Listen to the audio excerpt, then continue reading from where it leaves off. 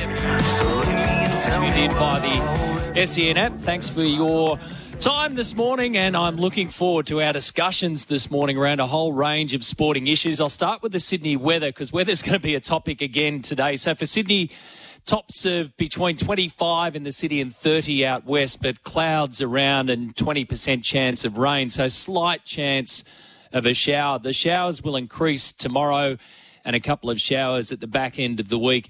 But the weekend at the moment is looking okay. If you're thinking about weekend sport, just partly cloudy and tops in the mid-20s there. In terms of the weather for India and Australia's semi-final against South Africa, not looking so good. Not looking good at all, in fact. So it leads us to the question of what happens if Australia's semi-final versus South Africa is a washout. So here's the weather forecast over there. Let's hook straight into this. Eden Gardens in Kolkata. So the match will start at 7:30 p.m. Thursday our time, so tomorrow night our time, which is 2 o'clock in the afternoon local Indian time. The forecast for Kolkata on Thursday throughout the day is a 60% chance of showers and then an 80% chance of rain into the night. So a 2 o'clock start, they're thinking showers in the afternoon, rain in the evening. For those who like to dig into the Bureau of Meteorology forecasts, there's a difference between showers and rain, and the difference is showers sort of come and go, rain is rain. So whenever you see the word rain on a forecast, that's when you know it's more than likely going to be wet. Whenever you see showers, maybe. 12 millimetres is the expected forecast for rain over there on Thursday night. So what happens then? Well, if they can get enough play in the afternoon over there with a 2 o'clock start, maybe they'll get a result, because it looks as though the night time is going to be really risky. Otherwise, they've got to go into a reserve day, which would be Friday, and it's even worse on Friday. Rain around during the day and rain at night, and 12 millimetres again. So the difference there, showers in the afternoon tomorrow into rain, Friday, rain. So how does it work with reserve days? Well, the umpires try to make every effort to complete the match, and they can reduce it to a minimum of 20 overs per side. Hello, Marcus Stoinis. That may answer the question of Marcus v. Marnus. But if they can't get 20 overs done, then a reserve day comes in. Last time it was needed was in 2019, the semi-final between India and New Zealand at Old Trafford. If they can't get 20 overs per side across the 2 days and the match is a no result, the team that finished higher in the group stage will go through to the final. That means South Africa would go through to the final ahead of Australia. And when you think about Australia's start in particular throughout this World Cup, that's where the sluggish start and some early losses will harm us at the back end. So how did they finish? Well, South Africa finished ahead of us on net run rate. We both won 7 matches and lost 2 for 14 points. So we finished second and third, South Africa second, us third.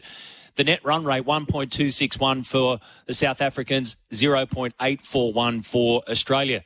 So it's interesting how we've been focusing on the fact that after a sluggish start, the Aussies really picked up the momentum and got those wins, and that's got them to the position where you think they could keep on going with it. However, if the weather plays its hand, that sluggish start is going to hurt us, and it could see us dip out. So let's hope, by the way, tonight for India, New Zealand, no sign of rain whatsoever. Let's hope that in Eden Gardens tomorrow, if there is showers into rain around, then let's hope that they can at least get 20 overs in. And like I say, if that is the case, then possibly Australia would be looking for the strength, the muscle, the blast factor of Marcus Stoinis. SENZ Mornings host Daniel McCarty will join us this morning. We'll cross into the Kiwis. They'll be calling that match tonight. So both semi-finals and the final you'll hear right here on SEN from 7 o'clock this evening, 7 again tomorrow night. Socky Boy will join me too. Stephen O'Keefe will join me. I'll get his thoughts on where they're at and how you go about trying to contemplate planning for a match that's going to be interrupted by rain. You know, it looks as though either way there's going to be interruptions in that. So Sock will give us some insights into that. Tilly Carmichael was just on song the other night for the Sydney Sixers, and she's a great story. Because of her efforts the other night, the Sixers just got home. Kate Peterson hit the winning run off the last ball against the Hobart Hurricanes, and Matilda hit 32 not out, I think, of 21 deliveries. She's a former Hockey-roo, so we'll have a chat with her this morning. And also I'll catch up with my old mate Jay Lenton from Manly Cricket Club. Now, regular listeners of this program will know that I'm involved in Manly Cricket. I'm part of the coaching staff for the women's, and I help out with the men's as well. They're a great bunch of guys, and Jay is one heck of a leader. Tonight, out of Pratton Park at Ashfield at 5:30 this afternoon, the Manly Cricket Club and Western Suburbs Cricket Club are getting together for a very special match. It'll be a celebrity cricket match, and it'll be raising funds for the Mark Hughes Foundation and Brain Cancer Research in honour of a young bloke called Archie Gray, who played for Western Suburbs, passed away this time last year, in fact, at the age of 17, succumbing to brain cancer. He played his last match of cricket, which he loved and was a gun at, between Western Suburbs and Manly, and there's been a connection there ever since. So this evening, there's going to be a very special match out there at Pratton Park. If you can get along and you're in the area, please do so. Brett Lee's going to turn out as part of the celebrities.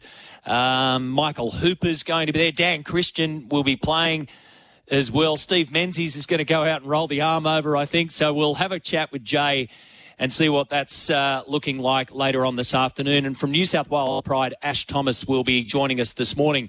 I've got a $100 voucher to Archie's Footwear to give away. $100 worth of Archie's thongs that you can pick up. They're so comfy you'll never take them off.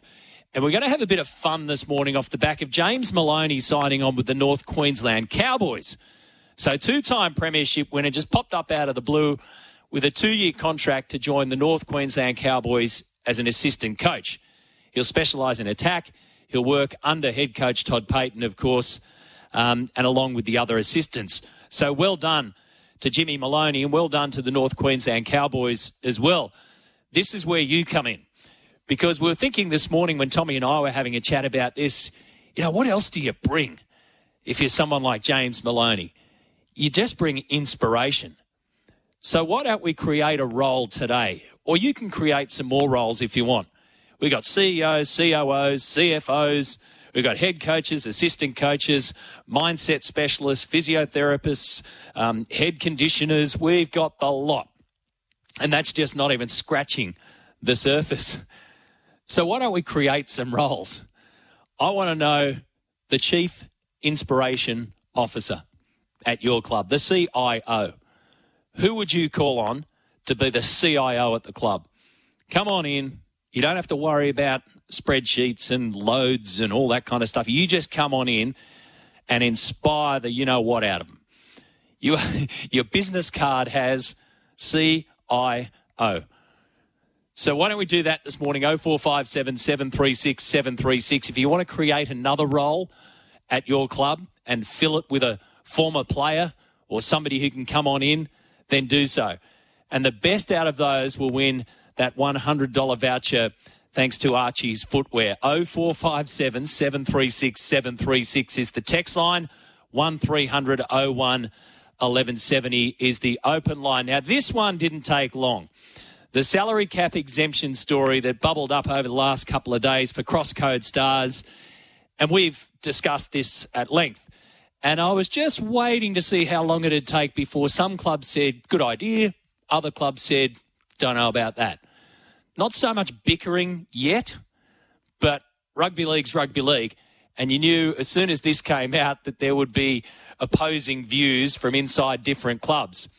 And that certainly happened. So we know the deal. The ARL Commission's thinking, well, let's have a look at salary cap exemptions, and let's, in particular, if we've got rugby union stars coming over, why not? My thoughts are, makes perfect sense. Why wouldn't you be thinking about this if you're the ARL Commission? In fact, if it's not on the list when you're sitting down a meeting, you're probably a little bit derelict in your duties. So they're on top of it. And then we get the flow-on effect of thought process from different clubs. Parramatta, well, the GM of football out there, Mark O'Neill, says, we've got an attractive game. It's worth exploring. I think it's definitely a threat, and we need to consider that accordingly, as in, say, rugby union. I do support any innovative way and ideas that improve this scenario for NRL clubs. So Mark O'Neill at the Eels goes, yep, but we think it's good. Raiders CEO Don Ferner goes, well, maybe we should look at rewarding development clubs. He said, personally, telling the Herald, I believe the emphasis needs to be salary cap relief for developing and keeping your own juniors, the kids that play rugby league. Keep the focus and resources going into league. And he said, for example, I imagine a team like Penrith would much prefer being able to hang on to their juniors rather than going out and trying to buy a Max Jorgensen or another rugby kid. Out at the Panthers, their football CEO Matt Cameron said, whilst it's an interesting idea, this one, to be targeting players from other sports for a top 30 spot, I think we've got more than enough talent in our own backyard. So again, no bickering there, just opposing views or different views around this. And it does bring in the view of where do you want the money to go if there is salary cap relief or exemptions? Would you rather it go to snapping up a player from a rival code? Or would you rather it go to keeping your own juniors? The grassroots. Let us know your thoughts on that one. 0457 736 736. I don't know if you've seen Crash Craddock's article this morning in the News Corp papers about Joseph Suaalii's move to Rugby Australia. He says it could be worse, as in a worse signing than Eddie Jones. And you've got to read it to understand it. He said it's the damage his $5.3 million bolt from the Blues signing could do that's the worry for crisis-stricken rugby union officials who started a contract war with a brazen single shot across rugby league's bow, but may soon find themselves dodging tank fire whistling back in their direction. He's put it very well. So he's not having a crack at Joseph Suaalii here. He said rugby league's gearing up for a revenge raid on rugby. The size of Suaalii's deal has thrown the entire contract system out of whack and will surely prove the adage that jealousy is a curse. So basically what Crash is saying is rugby's raid on rugby league via Joseph Suaalii and that big payday that they put out there might come back to bite them. And it might come back to bite them on a number of fronts. One, in the state they're in, and two, in the fact that rugby league is now thinking, well, let's have some salary cap relief. Can you imagine the irony in all of that one? Let me know your thoughts. 1300 01 1170. The Roosters have got a little bit prickly about the Dragons and some of their antics. So Nick Politis, CEO Joe Kelly, have had a bit of a crack at the Dragons players taking a cheeky dig at the Roosters in a video that announced the team's draw for the season. So in the video, they act out charades to guess their opponents for each round. Dragon star Jack Bird mimed out a brown paper bag and teammate Kyle Flanagan goes, Roosters, right? So it's all you know what it is. It's a P155 take. And the social media part of the draw has probably been the most exciting part of the draw, but the Roosters didn't like it. Let's have a listen to their response. Everyone jokes about salary cap, sombrero. Does that annoy you? Yeah, very much so, yeah. You know, I think the Dragons players? It's just jealousy. Yeah, it's stupid, you know. What did you think of the Dragons players last night? Well, I think it's... what do you say about them? You know, they don't know what they're saying anyway. I'm happy for other teams to be looking at us and we just focus on ourselves. At the end of the day, that's all we can control is focusing on ourselves. And if others looking across the fence, they're probably a little bit distracted.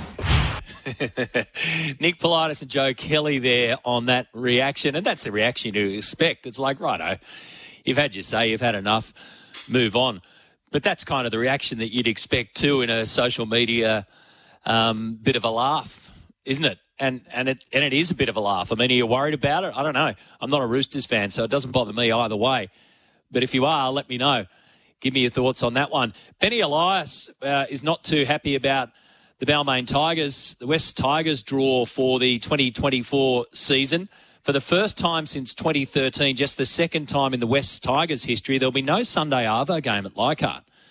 So no Sunday afternoon game next year at Leichhardt Oval. And Benny's spot on. He says, it's a shame, it's disappointing. Tradition built this great game and nothing typifies that more than Sunday afternoon footy at Leichhardt Oval.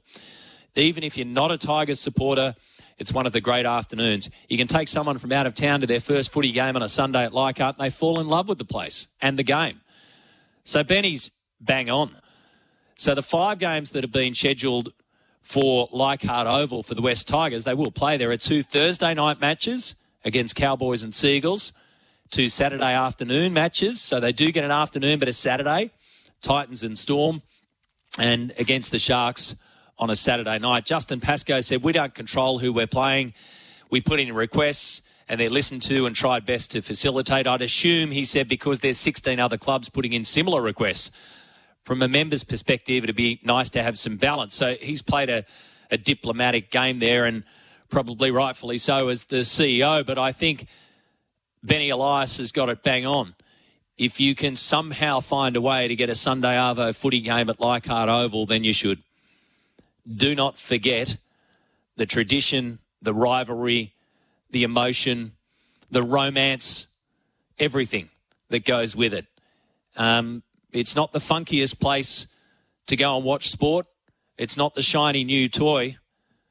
But, geez, it's good, and it's a great afternoon. 0457 736 736 is our text line, so all of that is in front of us. Also, I'll bring you up to speed on what's happening in rugby union, because Rugby Australia have signed a centralisation deal, and New South Wales Waratahs are first to join up. What does all that mean? Well, we'll take a good look at that. Some news around golf too that's just coming through over the last few hours, and it's got to do with the PGA Tour, and Phil Mickelson has had his say on some of the latest developments.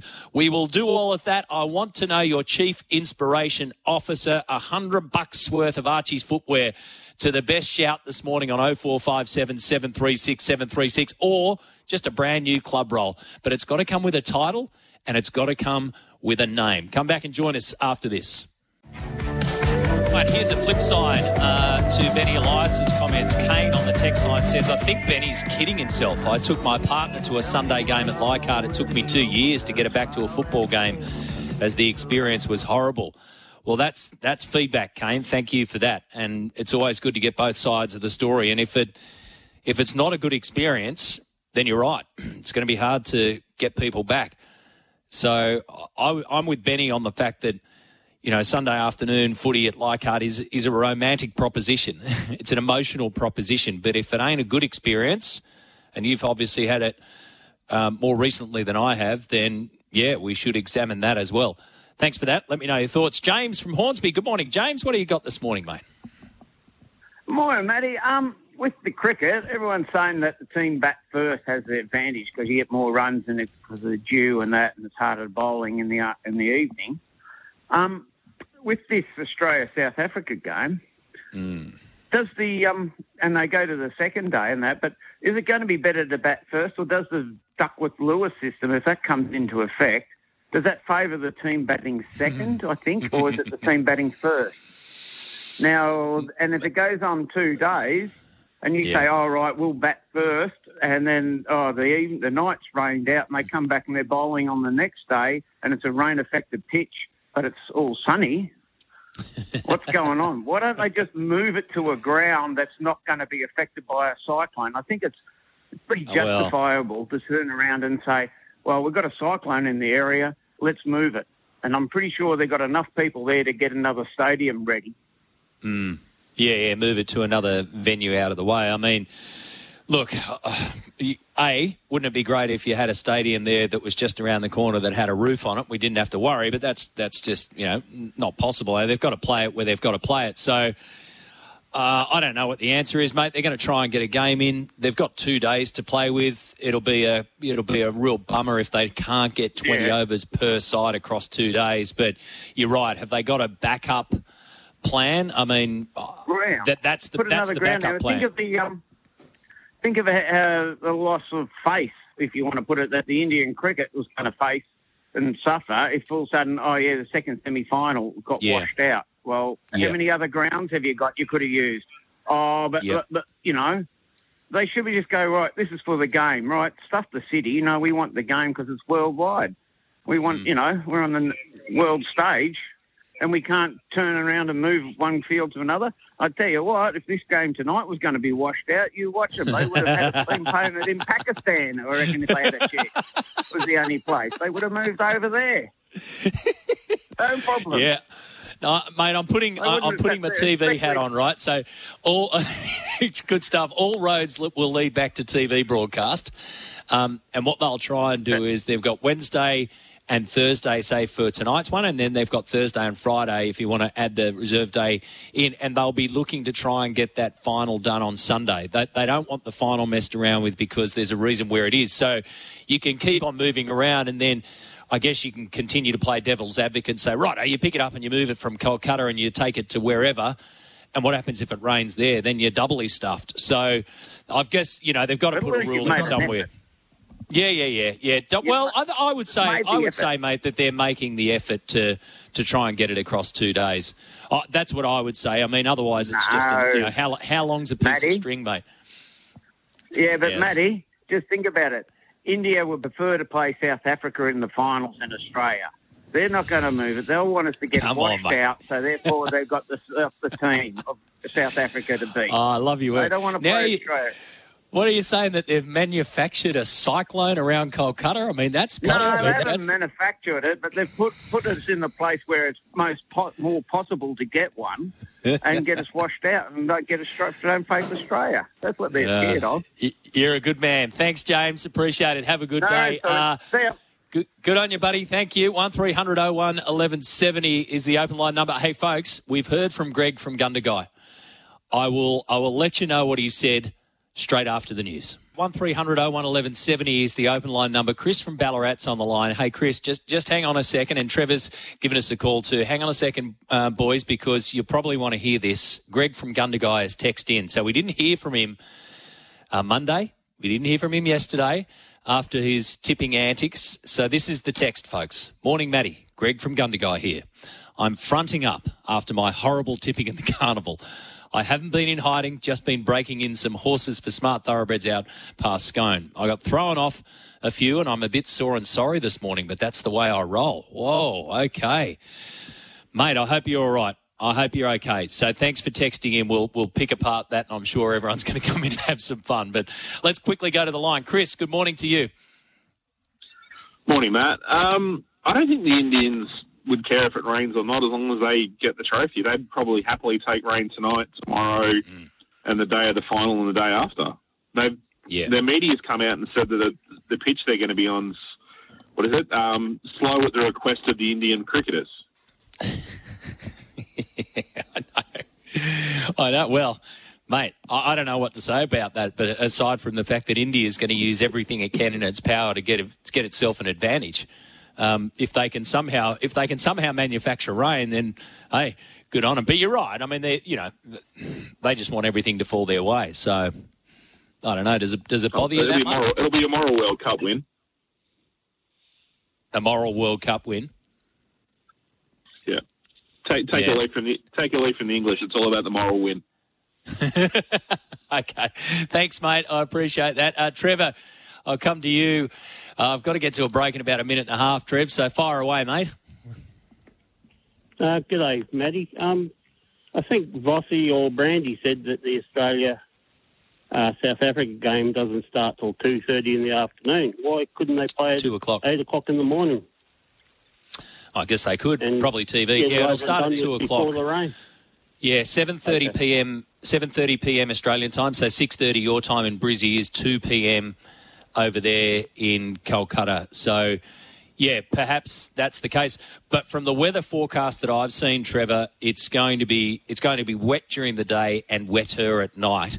So you're right. Perhaps they could move it. Yeah, perhaps they could move it earlier. I mean, obviously it's all geared towards crowds and geared towards big money for TV broadcasters and all that kind of stuff. So, yeah, it'll be a 2 o'clock start. But the concern for me is the fact that there's rain forecast later. So it goes from this is tomorrow, it goes from showers during the day to rain.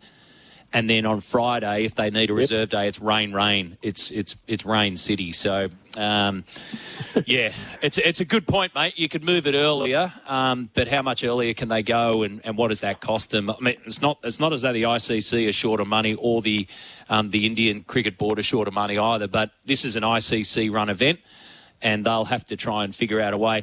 They'll be trying, the ICC, as much as India would like it just to, keep on raining, they'll be trying their darndest to get a full match underway. It's worth a heck of a lot of money in sponsors. Thanks, Trev. I've got to bolt, mate. I need to take a break because we've got to come back on the other side and synchronise our join with our good folks over at SENZ. Back after this. Daniel McCarty from SENZ will be joining us very soon. He's on air at the moment, so once they clear their little bit over that side, we'll clear ours. Oh, that might be us. No, I'll get the thumbs up and we'll go in. Simon says, Matty, I've got a sign on my front door saying this house will have SEN playing from 6 a.m. till 8 p.m. Enter at own risk. Fair enough. At least, mate, put one out in the front gate. Let's let everybody know. Put a couple down the street. Go out in the bins if you can, and just let the world know. Just a heads up, says this listener here, CIO is already known as the Chief Information Officer. Yes, that's right. You're right about that. But I'm looking for a different kind of CIO. I'm looking for a Chief Inspiration Officer. Who can be the person at your club? Matty, as we know, this fella's having a hard time, but 100% this man, Mario Fenech, would be the best man for the CIO job at Souths, as in the Chief Inspiration Officer. His passion for the team is undeniable, and he wouldn't take you-know-what from anybody, says Nick. That's a good one. That's a real good one. CIO Chief goes to all involved with USA Racehorse Cody's Wish. With all the crap going on, it's good to be reminded that people are good. So get inspiration from absolutely anywhere. I think we're good to go with our mates over at SENZ. Are we good? Yes, we are. That sounds to me Hello, as though Matty. Dan McCarty's on the line. Hello, mate. Good morning to you. Welcome to this side of the Tasman. Well, I'm happy to be with you. Do you want a chief antagonising officer? I can play that role. CAO. Yes. A CAO. Now, this came about, Dan, last year when I was part of the coaching staff. I was looking for ways to try and, get our team all revved up. So I decided, because I'm weird, to sit around and print out business cards and give them all titles. So I had a Chief Inspiration Officer, I had a Chief Vibe Officer, a Chief of Attack. So, yeah, it was awesome. So I like the CAO, the Chief, and what was it? Antagonisation officer. Antagonisation. What were you, benevolent officer. dictator? Is that what you had on your card? Benevolent dictator, something like that? Yes, and when you are, you know that you don't need a card. When you're the benevolent dictator, you're just the benevolent dictator. Hey, how are you guys feeling about India tonight?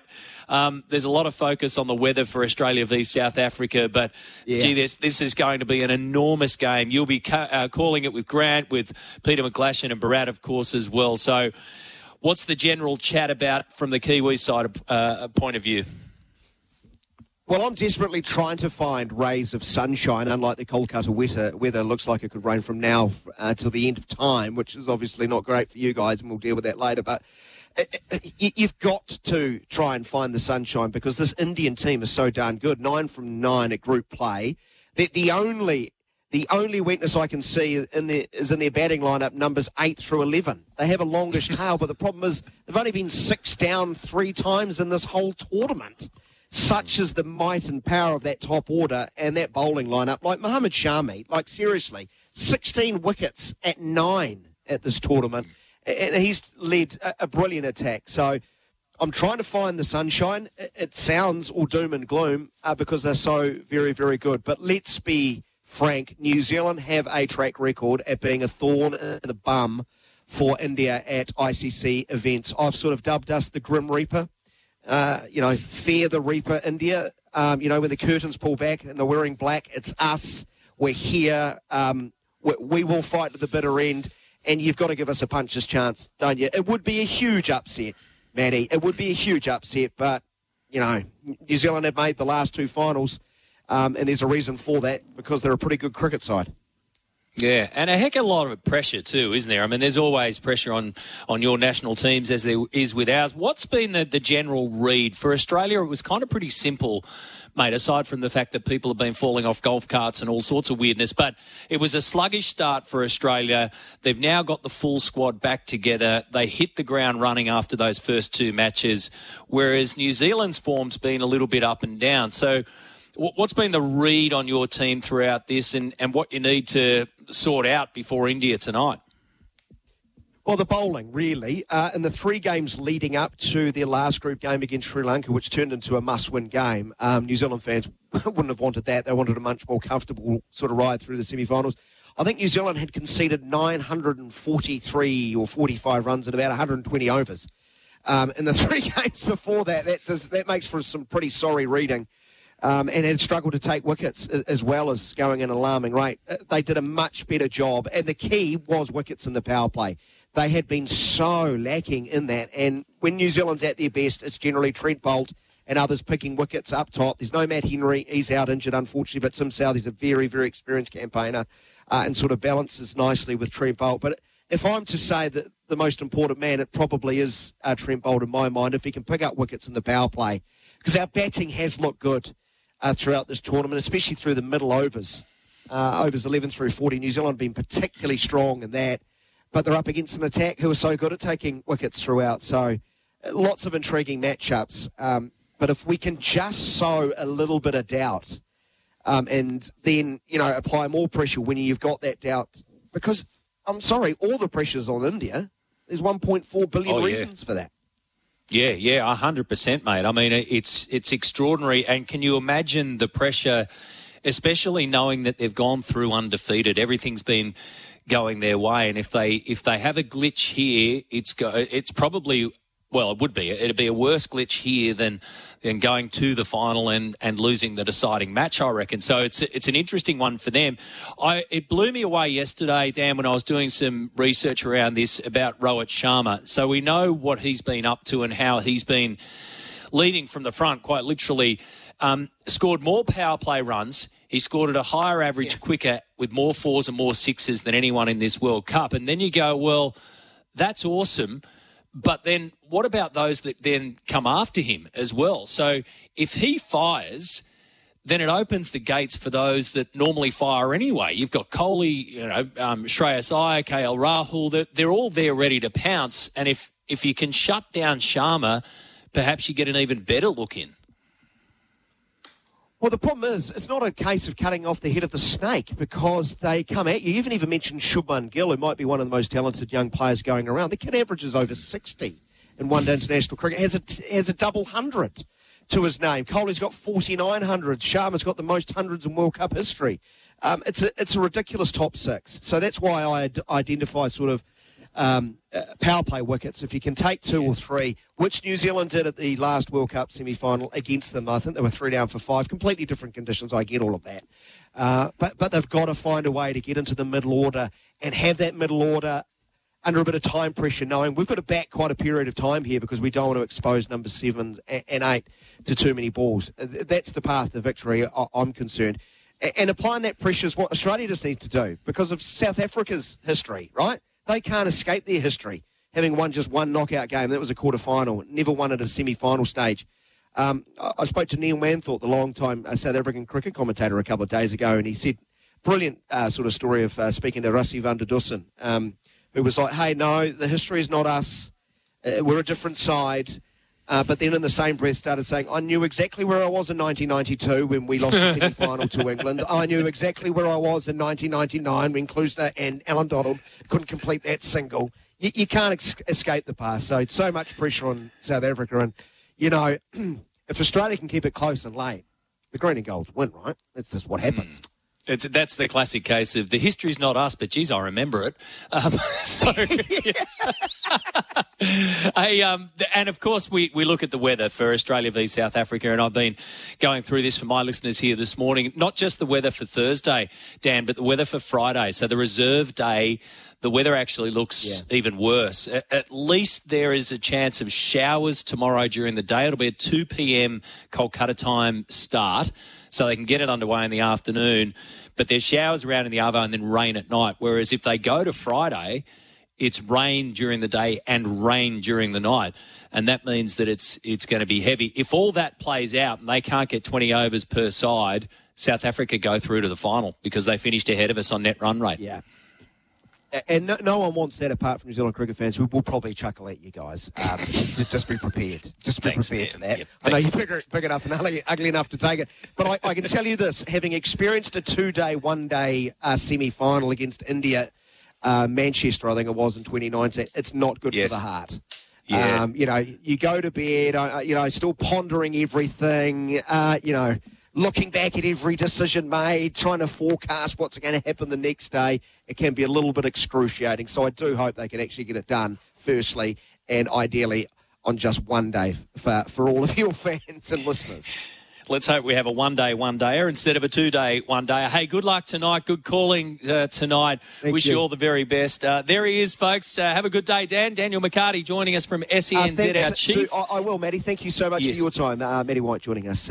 My pleasure. Chief Antagonisation Officer, the CAO, beaming in live and exclusive from New Zealand. Full coverage tonight of the New Zealand v India match from 7 p.m. right here on SEN for our Sydney listeners. So if you're already tuned in to Queensland, 6 p.m. will be the start, and then the match starts 30 minutes after that, and exactly the same tomorrow night, hoping that we get everything underway. 0457 736 736 is our text line. Greg from Gundy, so a couple of people are saying, well, hang on a second, you're shirking your responsibilities for what you said you would do if Airman didn't win. And I don't know if you were tuned in yesterday, but I was on board. Mate, I decided to back you. But that's okay. That's my call, not yours. And a lot of people were wondering if there was CCTV being activated in the streets of Gundagai, because Greg did say that he'd do a nude run through the main street. But listen, mate, if you've been thrown off a few and you're a little bit sore and sorry this morning, just hope you're okay. We have a lot of fun on this program, but at the end of the day, we want everyone to be cool and okay. So I hope you're all right, mate, and bounce back. Thank you for your input and a lot of fun. So CAO, the Chief Antagonisation Officer, is a new one. We've got a Chief Inspiration Officer. Have you got anything else? I know at Penrith they say here, Kane, they call Jerome Luai the CEO, the Energy Officer. Yep. And I've introduced this role to sporting teams I played in. Really helps with long days on a cricket field. Yeah, and it's a bit of fun too. It's cool when you can come up with other roles. We need to take a break. We're back after this right here on SEN. Thanks for staying with us. 0457 736 736 is our text number. Keep them coming this morning. Socky will join me soon, get his thoughts on the way that the semi-finals are going to play out. Matilda Carmichael from the Sydney Sixers, who was instrumental in the Sixers' win over the Hobart Hurricanes the other night, that came on the last ball of the match, will be my guest soon as well. In terms of the WBBL, Brisbane Heat v Hobart today. That one starts in a couple of hours. Adelaide Strikers will play the Sydney Thunder later on this afternoon, so a 3:30 start for that one.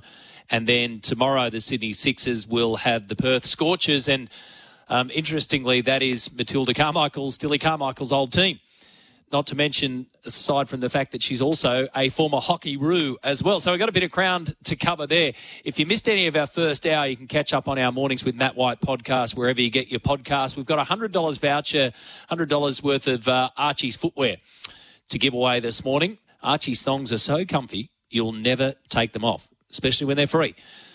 What you've got to do, 0457 736 736. Text me in this morning. We're looking for new roles at footy clubs. So Jimmy Maloney's heading up to North Queensland as an assistant coach, a 2-year deal, and specialising in attack. So an assistant coach role is an assistant coach role, but we're looking for a chief something officer, chief inspiration officer, whatever you want to do. Chief vibe officer. I mean, who delivers the vibe around your club?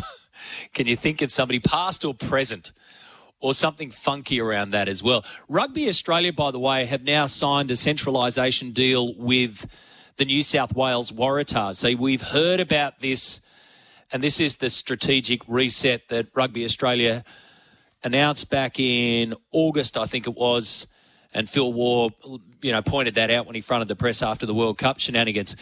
The Queensland Reds will be speaking this morning with my colleague Ben Davis up on SENQ. So once we get some word about what they've been saying and whether or not they're going to join, we'll bring that to you. But New South Wales Rugby Union is the first member union to formally commit to the centralisation. So what happens? Rugby Australia take responsibility for the Waratahs' high-performance operations, assets, liabilities and commercial arrangements.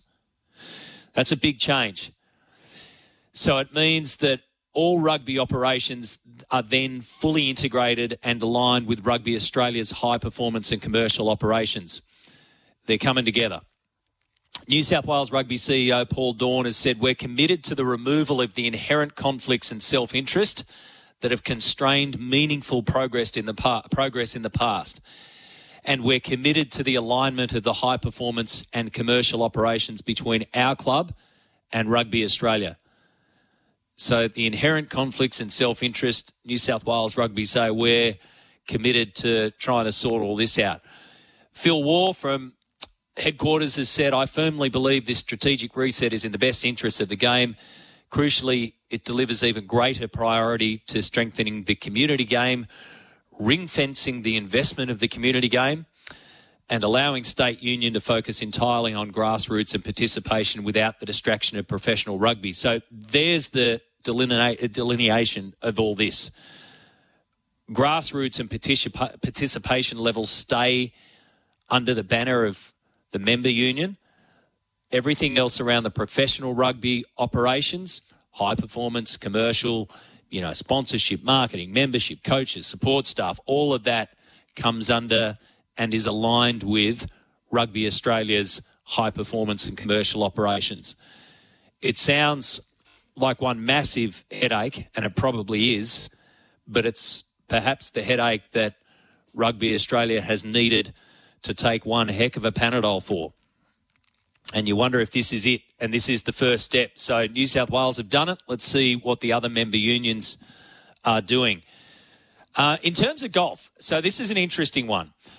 The PGA Tour and the Commissioner, Jay Monahan, has sent a memo out to the players in the last day or so that has effectively said to the players, once we agree either with Saudi Arabia's Public Investment Fund, PIF, or any US-based investment partners, the new PGA Tour that we all know is undergoing its change, you can buy into it. You can be a part of it. Direct ownership will be offered to PGA Tour members. So they've had a marathon meeting and board members, which include Tiger Woods, were given the update of potential investment partners. Now, it's more than likely that Saudi's PIF, the Public Investment Fund, will be the major partner here. And I would expect basically nothing else. However, there are other entities bidding for it. Fenway Sports, which owns the Boston Red Sox, Pittsburgh Penguins, Liverpool FC, are all trying to get a piece of what the new PGA Tour will look like after they reached an agreement with the Saudis on June 6. Now, all of that framework agreement expires on December 31, and that deadline can be extended. So that's the nuts and bolts. What it means is that the PGA Tour has done a massive backflip on its backflip, right? The backflip number one was doing the deal here with PIF, saying, yep, we're going to look at a new structure. Backflip number two is now saying to the players who are on the PGA Tour or who have left or who are still part of the PGA Tour and perhaps playing on other tours, not only that, you can be part of it. You can own it. You can be a part owner. Direct ownership, which is incredibly rare for players on their own tour. Phil Mickelson has said via social media, what an amazing change of philosophy in 2 years. And he refers to a quote back to the PGA Tour leaders, Ed Herlihy and Jay Monahan, on October 30, 2021, which they said, if it's not 100% owned and controlled by the PGA Tour, it will be viewed as hostile. And what is an amazing change is what they've said now. And he's spot on, Phil Mickelson, in this. That's a backflip of Olympic proportions. Mickelson says, thank you, LIV, as in Live, PIF, as in Public Investment Fund, His Excellency, and all the players willing to stand up to Jay's threats and disparagement to force positive change. So it's an up yours from Phil Mickelson back to the PGA Tour after they've 2 years ago saying If we don't own it 100%, it's hostile. And if you're part of it, you're hostile too. Now they're saying we're going to sell it off half and then some to either the Saudis or public investment somewhere, private investment through an organisation, and you can be part of it. So the hostilities rapidly fell away once the money rapidly started to come in. How Jay Monahan is still in charge of that thing is anyone's guess. The hypocrisy is at a level that I reckon is unmatched in world sport, and they won't let him forget it. Don't worry about that. 0457 736 736 is the text line, and 1300 01 1170 is the open line number. Morning again, Matty. Greg from Gundagai here. I'm feeling a lack of love from the Reptile. Has the Reptile ever picked a winner? And does the Reptile support the West Tigers? Look, Greg, I'm not in the business of facilitating text message fights between yourself and the Reptile. Perhaps I am by reading them, so I don't know the answer to that, but I'm sure the Reptile will come back. But let's not spend too much time. As long as you're all right, that's the main thing. But do give us an update on what your plans are, please, around the bet that you gave us. Not as in the bet that you gave us to go with Airman, because we know how that one came, but in the nude run. Big Ted says he's listening in the app from on the app from Lake Taupo. My mate once said, "You can call me Mud if I'm wrong," and that's his name, Mud. 30 years later, it still sticks. So too, he said, I'll run a nudie if I'm wrong, and he's up for the run in a cold Auckland winter. So he bought a blue heeler. He called him nude, and we still run daily. Come on, Greg from Gundy. Okay, there you go. Socky boys on the line. Stephen O'Keefe has joined us as we focus on both tonight and tomorrow night. Hello, Sock. Morning, Matty. How are you? I'm good, thanks, mate. I'm good. We've been watching the weather, like everyone, I reckon, in Australian cricket and over there as well. So it ain't looking good, mate. It's not looking good for Eden Gardens, both tomorrow and the reserve day as well. So if they can get 20 overs, and weirdly enough, they could spread that over 2 days, mate. If they can get 20 overs, they can get a match in. So let's assume that they can at least get 20 overs in and we get a match out of this one. Does that influence the way that you're thinking about Marcus Stoinis or Marnus Labuschagne? Yeah, without a doubt. I think that the shorter the game gets, the more that you'd be leaning towards Stoinis, just given, if it's going to be that T20 unpredictable nature, you've got that sort of all-round option with Stoinis with his medium pace and also his power hitting, which will be vital, if they do have to go from ball one, which, they might end up going that way anyway, even if it is a longer match. It's a tough decision to make. It's not like both players would really set the world on fire, but I would be thinking if it is condensed, I've had a look at the radar. It wouldn't be summer without a bit of rain for cricket, would it? Even if it's in India. It looks pretty ominous. But I'm sure they've got all these calculations in their mind, the Aussie selectors, and how it turns out on the day. They'll be prepared for it, no doubt.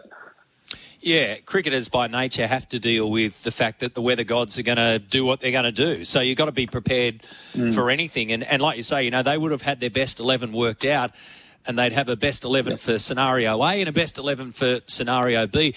Have you ever played in a one day that's lasted 2 days? Never.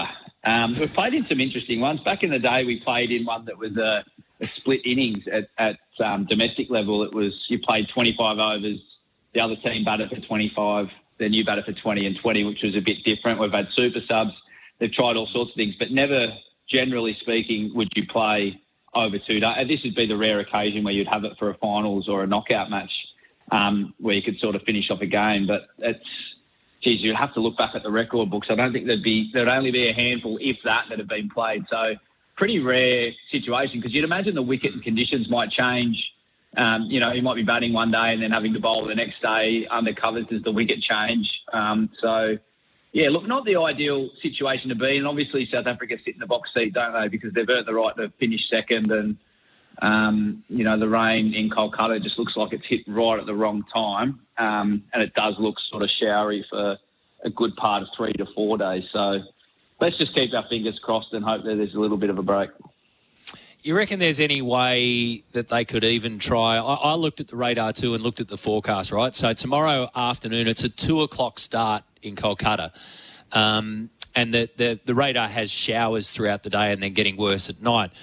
Is there any way in your mind you could see them trying to start? Say if they went, okay, we could fit 20 or 40 overs in if we started at 9 o'clock in the morning. Scheduling's a pain in the you-know-what because there's so many players in it, as in so many investment sides in it, stakeholders is the word I'm looking for. But is there any way that you could see them trying to break the mould just to get a game done? Yeah, look, Matty, the cricket is one of the least progressive sports when it comes to this. The sensible and pragmatic decision would be, right, yeah, look, rain's coming, let's start it earlier. We know this is going to be on its way. And, I mean, there's even situations domestically where you might be playing a Shield game out of Bankstown Oval. You know it's going to be dark and affected by light. Let's just start the game earlier. But cricket is very, very rigid in its rules and laws. And if it's a 2:00 start, it's just not going to move. That's from experience. But you would love to see them sort of butt heads together and say, right, let's get this underway. But the problem is you'll have South Africa saying, well, no, we're not going to play in different conditions than we're used to. We've played at 2:00 or later, or for the most of the tournament, we don't know how the conditions are going to be that time of morning. Is it going to be smoggier? Is the wicket going to be a bit softer?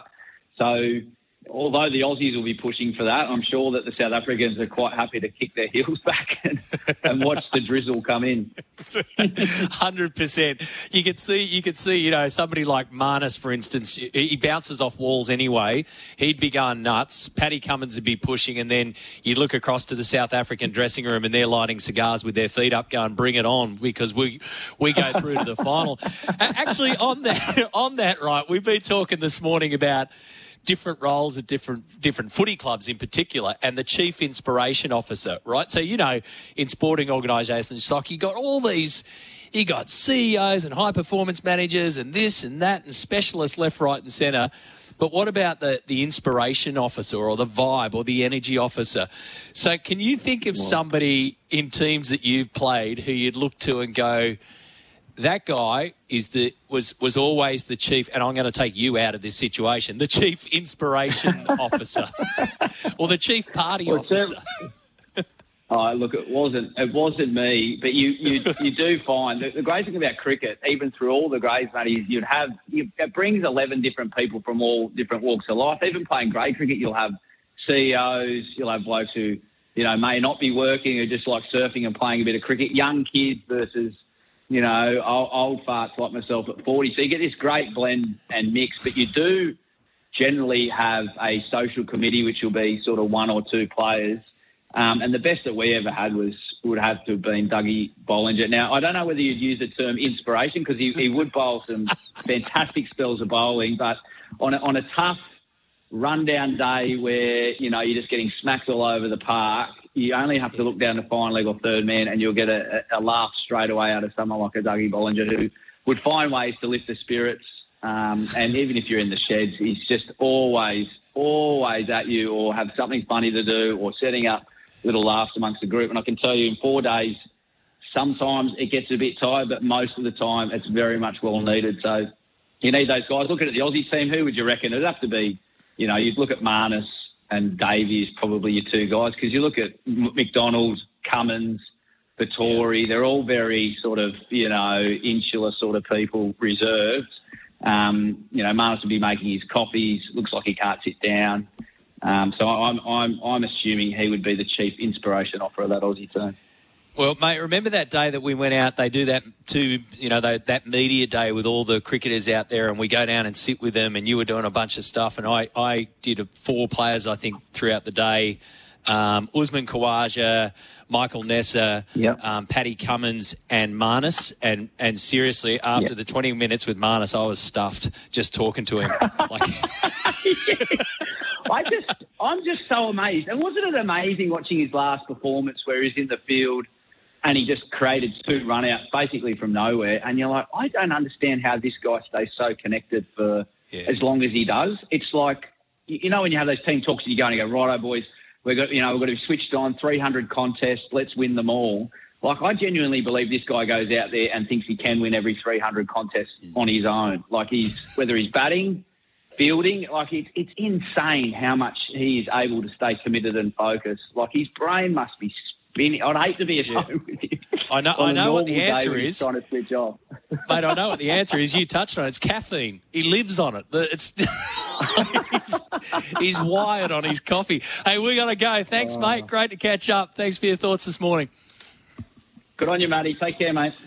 Stephen O'Keefe joining us there. So tonight, don't forget, and tomorrow night, full coverage right here on SEN. So full broadcast at 7 o'clock Eastern Daylight Saving Time, and then they'll start 30 minutes later. So India v New Zealand tonight. That one it will be weather-free. Essentially, it'll be good. They'll get great conditions. And then tomorrow night, let's just see how it pans out at Eden Gardens. We're back after this break. 0457 736 736 CIO, CEO, whatever you've got for us. Bring it on. I got a text here just on the golf saying, Matty, can't wait to hear from Rory McIlroy about the golf situation. The biggest hypocrite in world sport, says Tony. Left the European Tour for fame and fortune, signed with new sponsor for fortune, and then finishes off by calling him a not-so-complimentary name. This is what I've just found from Rory, which is speaking from Dubai. He has said after this board meeting yesterday where they've offered PGA Tour members direct equity in what the new world of golf's going to look like. He said, I think if you're in the middle of it, you would see that there's a path forward. It's just that no one on the outside has any details right. Loose lips sink ships, so we're trying to keep it tight and within walls. I'm sure when there's news to tell, it will be told. So I don't really know what that means. It means that Rory said a whole lot of nothing. I will say this, that Rory stuck with his line the whole way through. I think when you read and listen to Rory in his entirety, I mean, that's a bit of mumbo-jumbo, really, but throughout this whole thing, he hasn't wavered from his point, just as much as Phil Mickelson on the other side hasn't wavered. And the part where they've got to is a little bit of a weird one, but once they joined hands with the Public Investment Fund back in June, once that announcement came out, this was the only way golf was going to go. It was perish, or prosper. And now we're going to have players who were firing bullets like crazy on the other side and officials who were firing bullets like mad on the other side say stuff that's going to make them look like idiots. What Rory's done there, and that's the first time that I've read it, Tony, what Rory's done there, in my opinion, is tried to duck and weave and not look like an idiot. It's really, really interesting. Very, very interesting the way that it's going to pan out. But, look, it's going to come together somehow. The question will be, who is the outside investment? Where does the outside investment come from?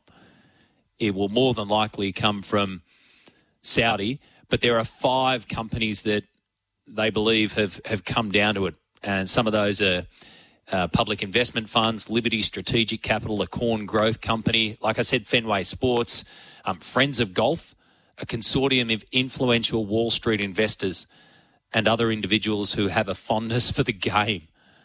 Holy Toledo. So you're saying that a bunch of rich Wall Street golfers are going to invest their money into the game because they like the game of golf? Oh, man. I don't know how that one's going to play out, but it's going to be fun to watch from our side. Let's do the news. Welcome back. Thank you for that, Vanessa. Now, the Reptile has used our platform to have a crack back at Greg from Gundy. What do we think, folks? Are we prepared to sort of... Do you want me to play Oprah here? Jump in the middle? Let's see how far it goes. As long as it doesn't get silly, let's see how it goes. So at any time, Greg or Reptile, you can call this off. But Reptile says, my question is for Greg. Have you ever picked a winner before the race? You tip like a teenager talks about his love life, extremely exaggerated. Okay. There you go. I've returned serve, and let's consider that one done. Greg, it's back to you. 2 a.m. Tommy is with us this morning in a little bit of a different role. we should explain, Tommy. Should we explain to our listeners what's going on here? We're having a bit of a rebuild in our studios at North Sydney. So we're all over the place. Brenton's in the studio up in Brizzy, up in Queensland, I should say, and on the Goldie, and he's looking after us. Brenton, thank you, mate. It's good to have you on board. And Tommy, you're doing the old WFH, work from home. Good morning, Matty, Brenton and listeners. Great to be working from home. Where do we find you? Which part of the palatial Tommy Palace are you in? Well, Matty, the palatial palace is not very big to start off with, so I'm in the living room. I've kicked out my sister for the morning. She's gone into the office, and I've spread across all my screens here on the dining room table. Okay, righto. What do you want to buy into this morning, mate?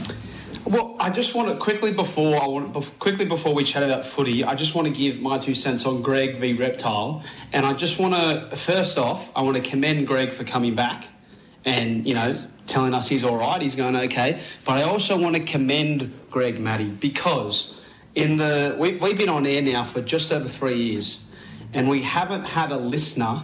Now we've got avid listeners, right, like the Reptile himself, but we haven't had a listener repeatedly stick out his or her neck and share their racing tips week or day after day after day after day. Yeah, so I've got to commit. I have to commend Greg from Gundy on that part, because I think it shows that the other listeners need to maybe step up their game a bit. Even though he hasn't picked a winner yet, we've all been in that rut. So Greg from Gundy, I applaud you.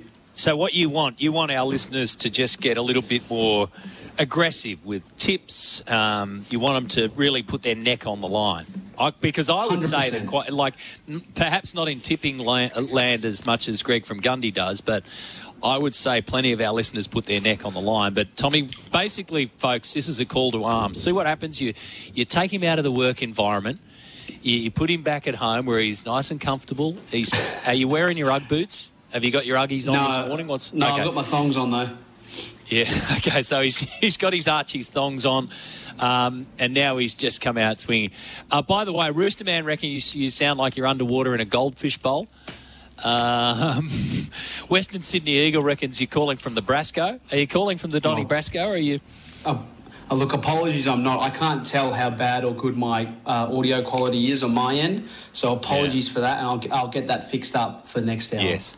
Yeah, don't worry. What we'll do is we'll take the earpods out. AirPods. Should I do that now?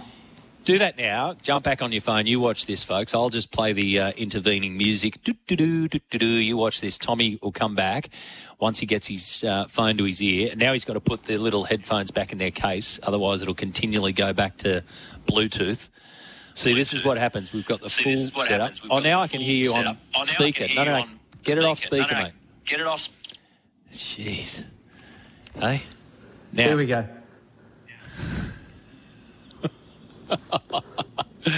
Oh, jeez. That did not work. I tell you what we're going to do. We're going to... Why don't you hang up, right? And we're going to get back to that one, because I do want your 2 cents on a few of the issues this morning. Let's get that sorted before we go through that process again, because that was fun. If you wanted a headache. Get 2 a.m, Tommy, some soundproofing. Sounds like you're in the dining room. No, actually, Paramat's questioning whether you're in the dining room. You know what you could do, and I've done this, mate. I've actually done this before we had the world of really good and easy apps to use. I once did a voiceover for a Channel 7 6 o'clock news broadcast where I didn't hide, but I had to go under a desk in my hotel room in London, and I got a doona over my head to try and get some soundproofing going. And it was like being a contortionist. So we'll get you some soundproofing. We'll get a better system in play. Oh, man. Blue Emu earlier this morning has said, when we look at a CIO, Chief Inspiration Officer, Mick Fanning, out at Penrith, who's always there anyway, just his presence. But, yeah, he just walks in and says, I punched a bloody shark once. That's not bad. That's a good way of doing it. Sorting out your technical issues while on air is not making Simon happy. Well, I've got to give it a crack somehow, mate, don't we? You just got to give it a crack sometimes. 1300 01 1170 is the open line number. We need to take a break. Tilly Carmichael from the Sydney Sixers will be coming up to join us. They play the Perth Scorchers, her old team, tomorrow afternoon at North Sydney Oval. We've got 2 matches today in the WBBL, Brizzy Heat versus Hobart Hurricanes, and Adelaide playing the Sydney Thunder. So first match starting at midday, the second one between Adelaide and the Thunder starting at 3:30 this afternoon. And that Sixers Scorchers game is tomorrow afternoon as well. So we'll do that on the other side of the break. Stick around. Welcome back. As I mentioned, 2 games in WBBL today with Brisbane Heat and Hobart Hurricanes. First up, then the Strikers against the Thunder. Tomorrow, the Sydney Sixers back in action against the Perth Scorchers off the back of a thrilling win against Hobart, as I told you on Monday evening, where Tilly Carmichael was the star of the show. 32 not out off 21. Kate Peterson hit the winning run, and it came down to the final ball, and Tilly's on the line. Good morning, Tilly. Thanks for your time. Congratulations. How were the nerves at the back end of that match against the Hurricanes? Yeah, look, it was a little stressful, but Kate Peterson, obviously, she's mainly in the team as a bowler, but she was pretty calm and clear out there as well. So I think the nerves almost weren't there because we were so focused on the job at hand, but certainly some relief and enjoyment afterwards. What was going on in terms of conversations out there? Because sometimes when you're in that scenario, and you guys just went ballistic at the last 3 overs, I think you needed 30 off the last 3 overs. Is that about right? Yep, that's correct. I think in the 4th last over, I think we only got 3 or 4 off it. Left it 30 off 3 overs. Nice whole numbers, 10 and over for 3 overs. And we knew we had the power surge, which I think we've seen has gone either way. It certainly can bring a few wickets for the bowling side, or it can bring a few runs. And obviously Shebnam Ismail, fantastic bowler, was coming on to bowl, but also in the same breath that also gave us a bit of pace on the ball. So we managed to get 15 off that over, and then sort of knowing 15 off the last 2 overs was very manageable. It was probably just playing smart cricket shots, and you're never batting just to not get out. You're obviously having to score runs, but I think that the main priority was low risk, good cricket shots and run well between the wickets, and we managed to pick up another boundary or 2 in those last couple of overs. So got the job done with 0 balls to spare. Yeah, exactly, right at the last minute. So when you're crossing over, when you're at the end of each over there and you're counting down and you're going through, the processes, who's saying what to who? Are you more vocal in that scenario? I mean, you'd been out there sort of leading the charge, so... And what are you saying? Or what's Kate saying? Yeah, so responsibility was certainly on me as the batter and the set batter. I haven't batted with Kate heaps. This is my first season with the Sixers, having come across from the Perth Scorchers. So there's a little bit of, what are her strengths, what are her options? And I actually said to her when Ismail was coming on, bowling 120 Ks, I said, do you ramp or paddle at all? And she just looked at me like I was speaking another language, and she's like, absolutely not. So that was really good of her to know what her options and strengths are, and not get carried away and going, well, she said do something, so I'll try and do that. So that gave her a bit of a laugh in between her telling me that this was her worst nightmare, and if we're needing 1 off 1, we still have like 2 or 3 overs to go. She's like, if we need 1 off 1 and I'm on strike, that's just my worst nightmare. So we were having a bit of a laugh out there, as well as making sure that we were sort of on task and thinking through the options and what was most valuable at that point in time. But yeah, under it all, there was certainly a little bit of, acknowledging the situation, and sort of a good ball here or there can build a bit of pressure, a couple of dot balls. But, she was calm and clear, and between the 2 of us, she's athletic and runs well between the wickets as well. So we were able to put a little bit of pressure on the fielders and get back for a 2 or a quick single here or there. Geez, it would have been a crack-up, wouldn't it? I would have loved to have seen your face if you asked that question and Kate goes, no, I don't got no ramp or paddle, no, but I'll give it a crack. How about I give it a crack? And then you go, why did I even float that idea? Exactly. So, yeah, she was still going, oh, I don't want to face this Mal. She bowls quick. I'm like, yeah, she does. But first ball, she just tapped her behind point for 4. I was like, well, easy as. It's not a hard game at all. Yours is an interesting story. As you mentioned, first season at the Sixers, you grew up, you represented New South Wales in underage cricket and hockey, of course, part of the Hockey Roos squad, but cricket's always been there, and you ended up in the West. So Perth has been your home for the last few years there, and now you're back, and ironically enough, that's who you play tomorrow afternoon. So what skill set do you bring back from your time at the Perth Scorchers, and how different has it been to come back to the Sydney Sixers or into the Sixers organisation? Yeah, I think, but taking on the Scorchers tomorrow, obviously I know a lot of the girls, or all of the girls, very well, so both from a cricket sense and personally. So in terms of, you sort of know which batter, a couple of dot balls here or there will find themselves under pressure, and if they're going to go to something big or... there's also just Soph Devine and Beth Mooney, who I can't really add anything. Elise Perry and Ash Gardner leading the side. They've got more knowledge on those two than me because they're just so bloody brilliant. But in terms of the organisations, I think ultimately it's still cricket. It's still a game, but there's just sort of different focuses which Charlotte Edwards, as our coach for the Sixers, brings that are slightly different to the Scorchers.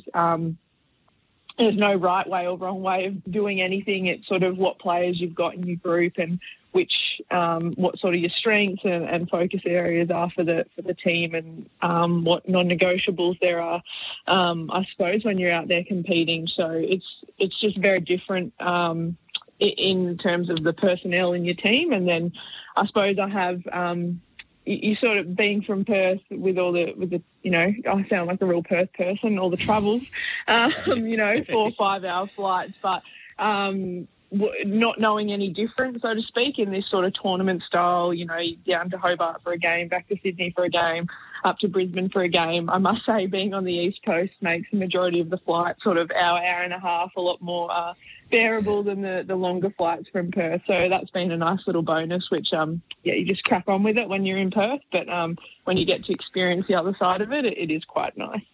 Yeah, absolutely. Well, you're 5-5 now.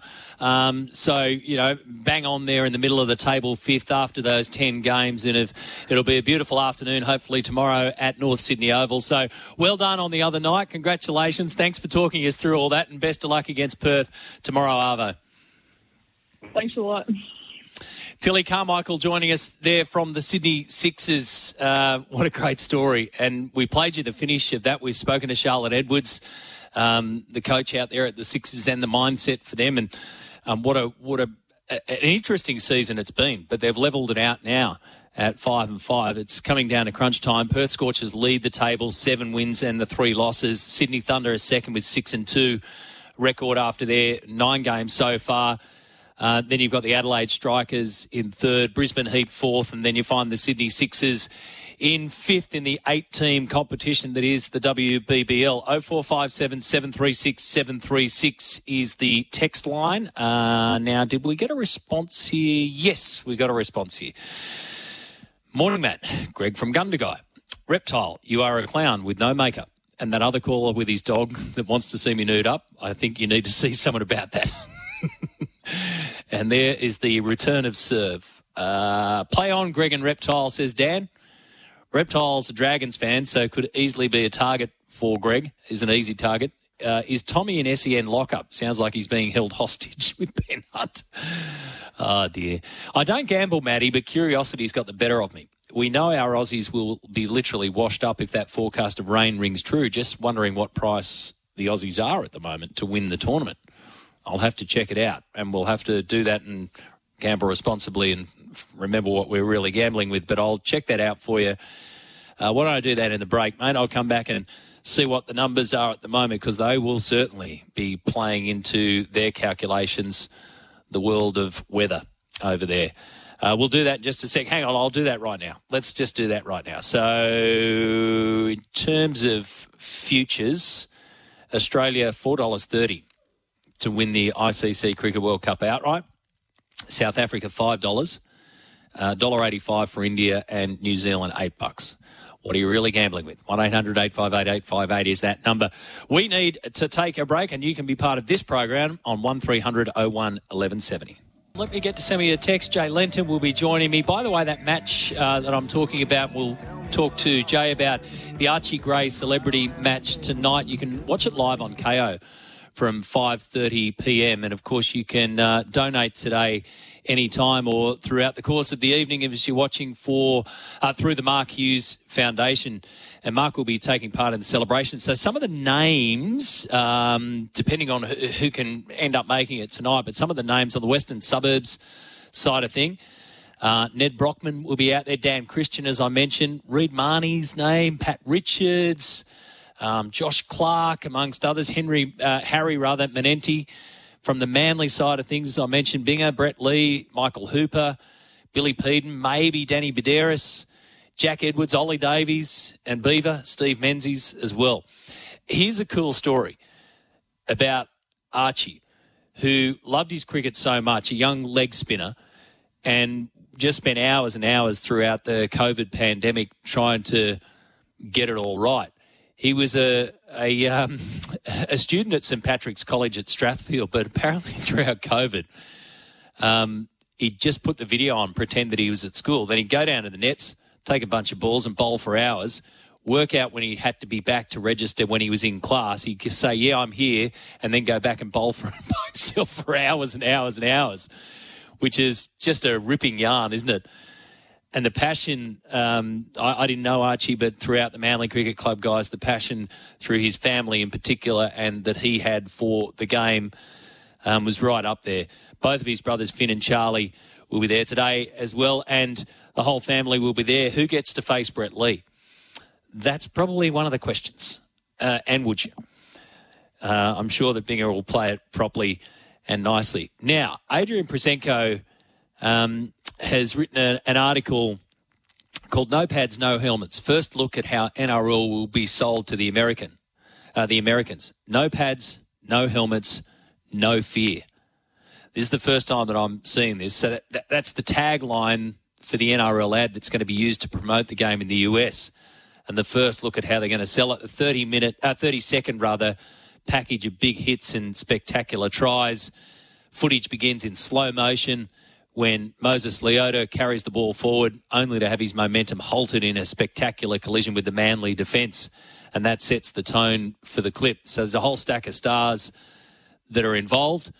Vossi's commentary where he says that is from another universe, including some spectacular put-downs from Dom Young and Dallin Watini-Zalesniak. Nathan Cleary, Latrell Mitchell, Nico Hines, Cody Walker, all part of it. So the ad's now being shown on America's Fox network, and it ends with the words, "This is rugby league." And Adrian reports the NRL's already sold 15,000 tickets to the game, hoping to get a sold out or packing out the 65,000-seat stadium. So what do you think of that? No pads, no helmets, no fear. I like it. I like the sound of it because we've discussed this, haven't we, since this first Vegas thing was floated and became a reality. How do we sell it to the Americans? Well, we can take over all of our players, but they're not going to know. They won't know the difference between a superstar of the game. They just won't. The Aussies that are over there will, and those that might have a passing interest in rugby league, but they're trying to catch everyone outside. And I like that because that's exactly the point of difference. We don't have any pads. We don't wear helmets, and there is no fear. So they've gone in hard on what the game is truly all about in an us versus them scenario. Let me know your thoughts on that. 1300 01 1170 is the open line number, or 0457 736 736. So back to you, Bob, on the text line, who was out working when we had the interaction with Greg from Gundagai this morning, so missed the whole scenario. Should I assume, he says, Greg has welched on his promise to allow his nude run? I'll paraphrase for you. Look, Greg got in contact with us, Bob, and said, been missing in action the last couple of days, been breaking in some horses and had a couple of falls and is a bit sore and sorry. And from then on, it's just been back and forth between him and the Reptile The Penny Panther says, I noticed Greg's message says nothing of his self-imposed consequences. He's going to dog it. Well, maybe. Would we be worried? No. Would the good folk of Gundagai be happy? Probably. Probably they'd be okay if Greg didn't go through with his bet. Chief Inspiration Officer, Crime C says, Matty, he may already hold this role, but at my club, the Cowboys, the Chief Inspiration Officer for his personality and on-field deeds is one Jonathan Thurston. Yes. Plenty of thoughts around that as well, which some of those I just can't read. 1300 01 1170 is the open line number. Daniel says, Matty, if the West Tigers are unhappy about the lack of Sunday afternoon footy at Leichhardt next year, they need to look in the mirror.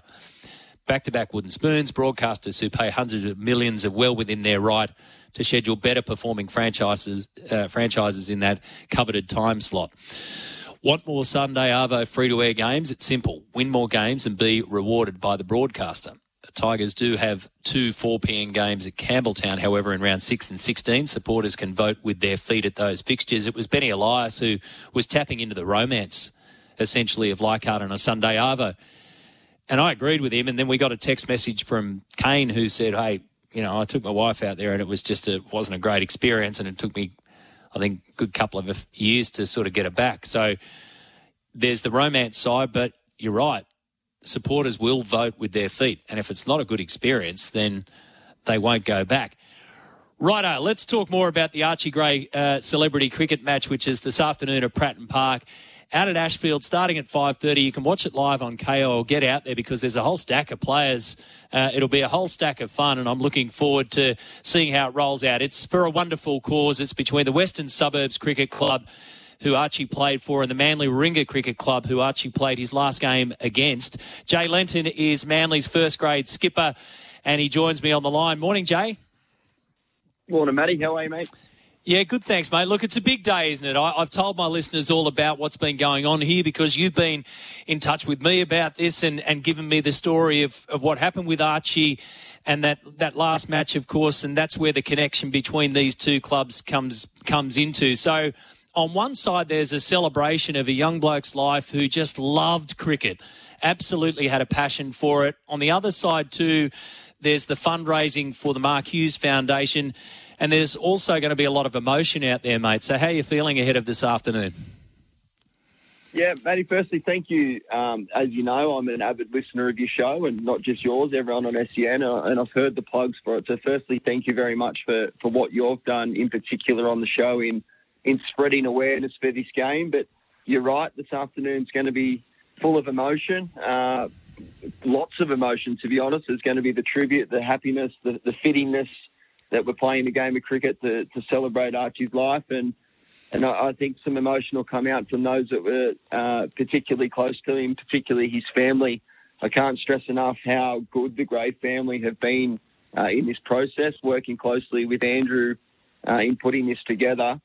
I mentioned it the other day in a little article we did as a father myself, just seeing how strong he's been and how passionate he's been about this tribute to Archie. It's been quite emotional seeing how strong he is, to be honest. So very looking forward very much to being a part of tonight. As you've mentioned several times, the connection with Manly and Archie became apparent towards the back end of his life. His last game of cricket was against us in second grade out at Pratton Park. And his last 4 weeks of life were at Bear Cottage in Manly. So it was just a conversation between David Gainsford, our head of cricket at Manly, and Mike Swan, the president of West. And Andrew just so happened to be there with the conversation, which started as a little idea to get this game underway. And now we're here. We're playing tonight at 5:30 Pratton Park. Yeah, and it's a year plus 1 week, essentially, to when Archie passed away. He passed away on November 8, 2022. He was 17 years of age. He had the whole world in front of him. He absolutely loved his cricket, and it runs through the family as well. So in terms of fundraising, Jay, I know the original aim was to go towards $50,000 for the Mark Hughes Foundation. Now, a lot of our listeners obviously know so much about the Mark Hughes Foundation. and the work that they've been doing is absolutely incredible. So where are you at? Where's everything at in terms of the number that you've been trying to get to, and Andrew Gray has been trying to get to for the charity? Yeah, the initial amount was $50,000. As we sit and speak right now, I believe it's just past $65,000 before the game's actually even kicked off. So we've set a new target, a new goal, and we're going to see if we can get to $75,000, which it's an incredible achievement. As you mentioned, the Mark Hughes Foundation is a wonderful, wonderful charity. I've been lucky enough to do a couple of the walks from Sydney to Newcastle for the Beanies for Brain Cancer round. So I've got a little bit of a tie-in with the Mark Hughes Foundation, and the amount of work that they do behind the scenes in what is a horrible, horrible cancer, in brain cancer. Since I think it's the 1980s, the increase in survival rates only gone up 1%. So there's just so much that can be done in regards to research, and that's what we're trying to do with the fundraising here is as much money as possible to help go into brain cancer research. I think it's about $85,000 to employ one nurse, a brain cancer nurse. So if we can get $75,000, and then who knows, something a little bit more than that, that can go a long way to employing a nurse for this horrible disease. Yeah, well said on that front too. As you mentioned, you're a father, so you understand what's going on here, but you're a passionate cricketer as well. And I just relayed the story about Archie through COVID as a student out there at St Patrick's College, Strathfield, who'd set up the computer and go, yeah, I'm here, and then disappear and start to, spend hours down the nets as well, trying to perfect the wrong and working on his craft. So the cricketing side of you as well, when you look at young cricketers and they have this passion, and then they're all going to come together. There'll be young blokes, there'll be old blokes, there'll be ex-players there, all united by cricket as well. I think there'll be that emotional attachment through the sport tonight as well, mate. Absolutely, and reading that story about Archie just this morning, actually, I did giggle about him meant to be on a Zoom meeting. It made me think that COVID was a thing once, and that's how Archie spent it, which is quite humorous, to be honest. But yeah, there's going to be so many different people that were touched by Archie or may not have ever met Archie. They're simply there just for the love of the game of cricket, as you said, and everyone that we've reached out to in the process to be involved with this celebrity cricket match, whether it be a cricketer in Brett Lee or Dan Christian, and Nathan Lyon's going to be down there as well tonight, or even if it is a footy player and your Appy Coruscaws, your Reed Marnies. I know Pat Richards is going to be there, fresh off scoring a 5th grade 100 for Campbelltown, so he's one I'm a little bit worried about tonight. But everyone's there just to support Archie and support the Gray family. So plenty of emotion there tonight, but for such a great cause. If anyone is around, hopefully this weather stays off, but regardless of whether it does, we're going to have a great night. Even if it's buying a beer on the hill or buying something from the food trucks tonight, everything's going towards the Mark Hughes Foundation. So, yeah, if you can get down there, cricket will be the winner, but I think Archie will be the winner out of tonight. Yeah, absolutely. Now, just a final one. So you mentioned all those names, and they'll continue to bubble on up as those who can make it throughout the course of the afternoon and the evening. But B. Lee is going to be there. So I know that Archie's brothers, Finn and Charlie, are both excited / nervous because Brett Lee's going to be bowling. So listen, do you go up and I'm assuming that you're going to captain the Manly team, but do you go up and do you just say to Binger, mate, cut loose at these kids because they want to face, they want to be able to say that they face Brett Lee at full steam, or do you go, cut him a bit of slack, mate? I mean, can you put a rope around Brett Lee in any way? Well, I was fortunate enough to play in a golf day with Brett yesterday, and I did ask him if he'd like me up the stumps. That didn't go down too well. So I think Binger's in for as fast as he can possibly bowl. Someone that is bowling as fast as Brett did. I'm sure Finn and Charlie. We've got Finn on our team, so poor Charlie. He's going to be playing for West, but I reckon that the juices are flowing for Binger. I've seen him in the last couple of days, and I did ask him what end he wanted last night. So there's every chance he might take the new ball and he might come off the long run. Oh, yeah, fantastic. Can you give Charlie Mate, you get lots of free stuff, right? So can you give him every thigh pad, every pad you can find, just so he's feeling comfortable out there? Good man. Hey, great to catch up this morning. Have a good afternoon and evening tonight. It is a celebration. There will be sadness out there, no doubt about it, and plenty of emotion. But the bottom line is that you're representing your club, and Western Suburbs have been fantastic, obviously, throughout all of this, piecing it together. It's the Archie Gray Celebrity Cricket Match. It'll start at 5:30 out of Pratton Park at Ashfield. If you can get out there, please do so. If you can't, you can watch it on KO. And either way, jump on the Mark Hughes Foundation and you can raise funds throughout that as well. Jay, thanks for your time this morning. Thanks, Matty, and thanks for everything you've done towards tonight, mate. Really appreciate it. My pleasure, mate. Jay Lenton joining us there, 0457 736 736. I'll update you on how that went tomorrow as well. But great to know that the $50,000 mark has already been passed. Let's just keep on pushing it. You've heard the story there. It's something that's obviously a little bit close to my heart of being part of the Manly Cricket Club.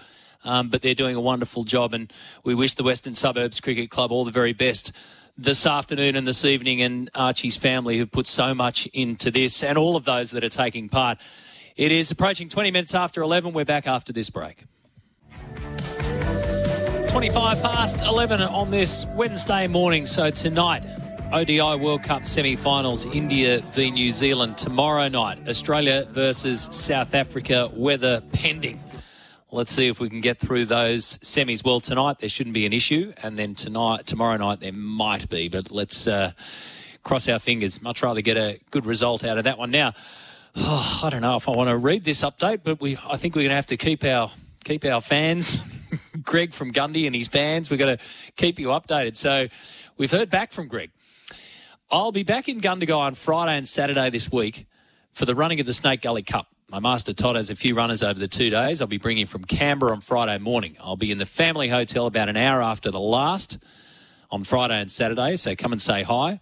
I'll be kitted out in my smart thoroughbreds gear. Planning for the nude run will be done in the pub, but I won't leave town until it's done. Okay, there you go.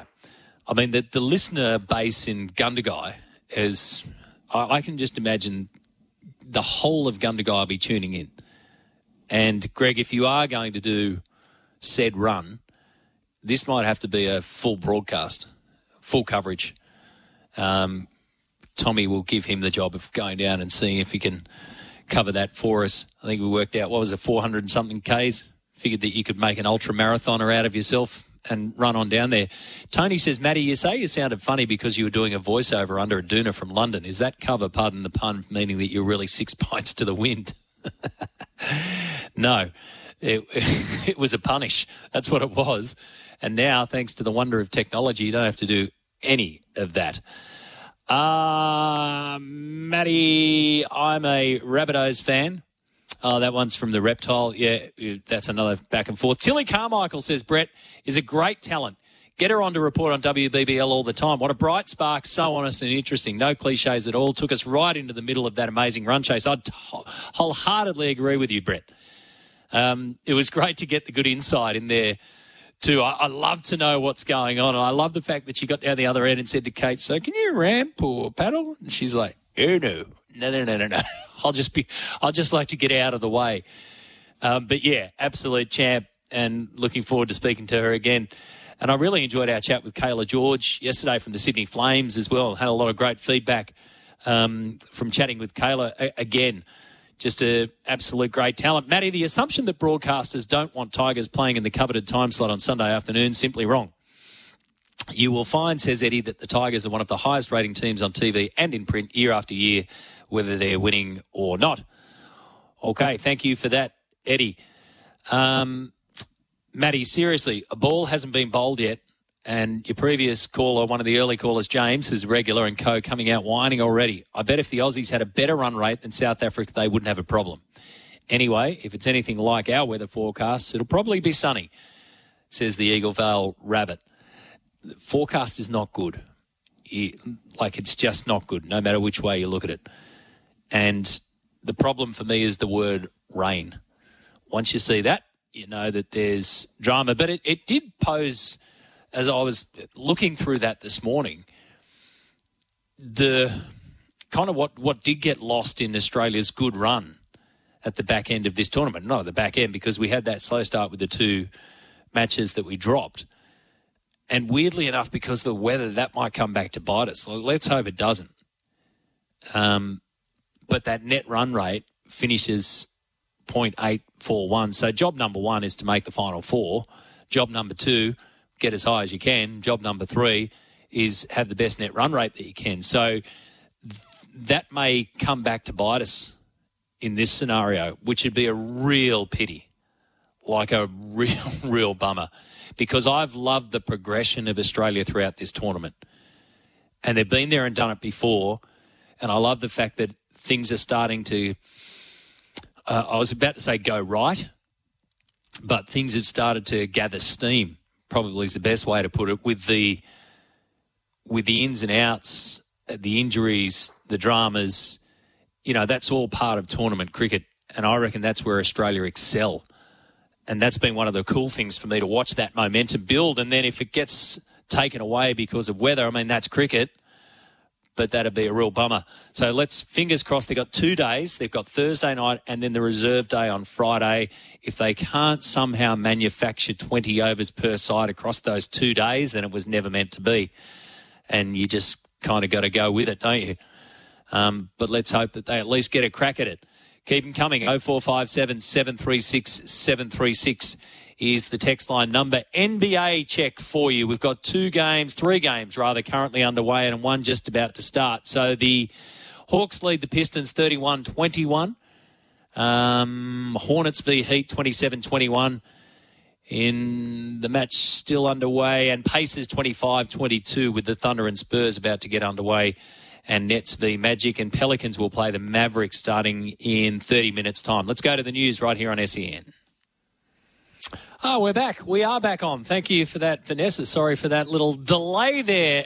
Let's talk hockey. The JDH Hockey 1 League heads towards the finals this weekend. After this weekend, final round. Tickets at hockey1.com.au. You can catch every match live and free on 7+. The New South Wales Pride have the Adelaide Fire on Saturday, Sydney Olympic Park from 6:30.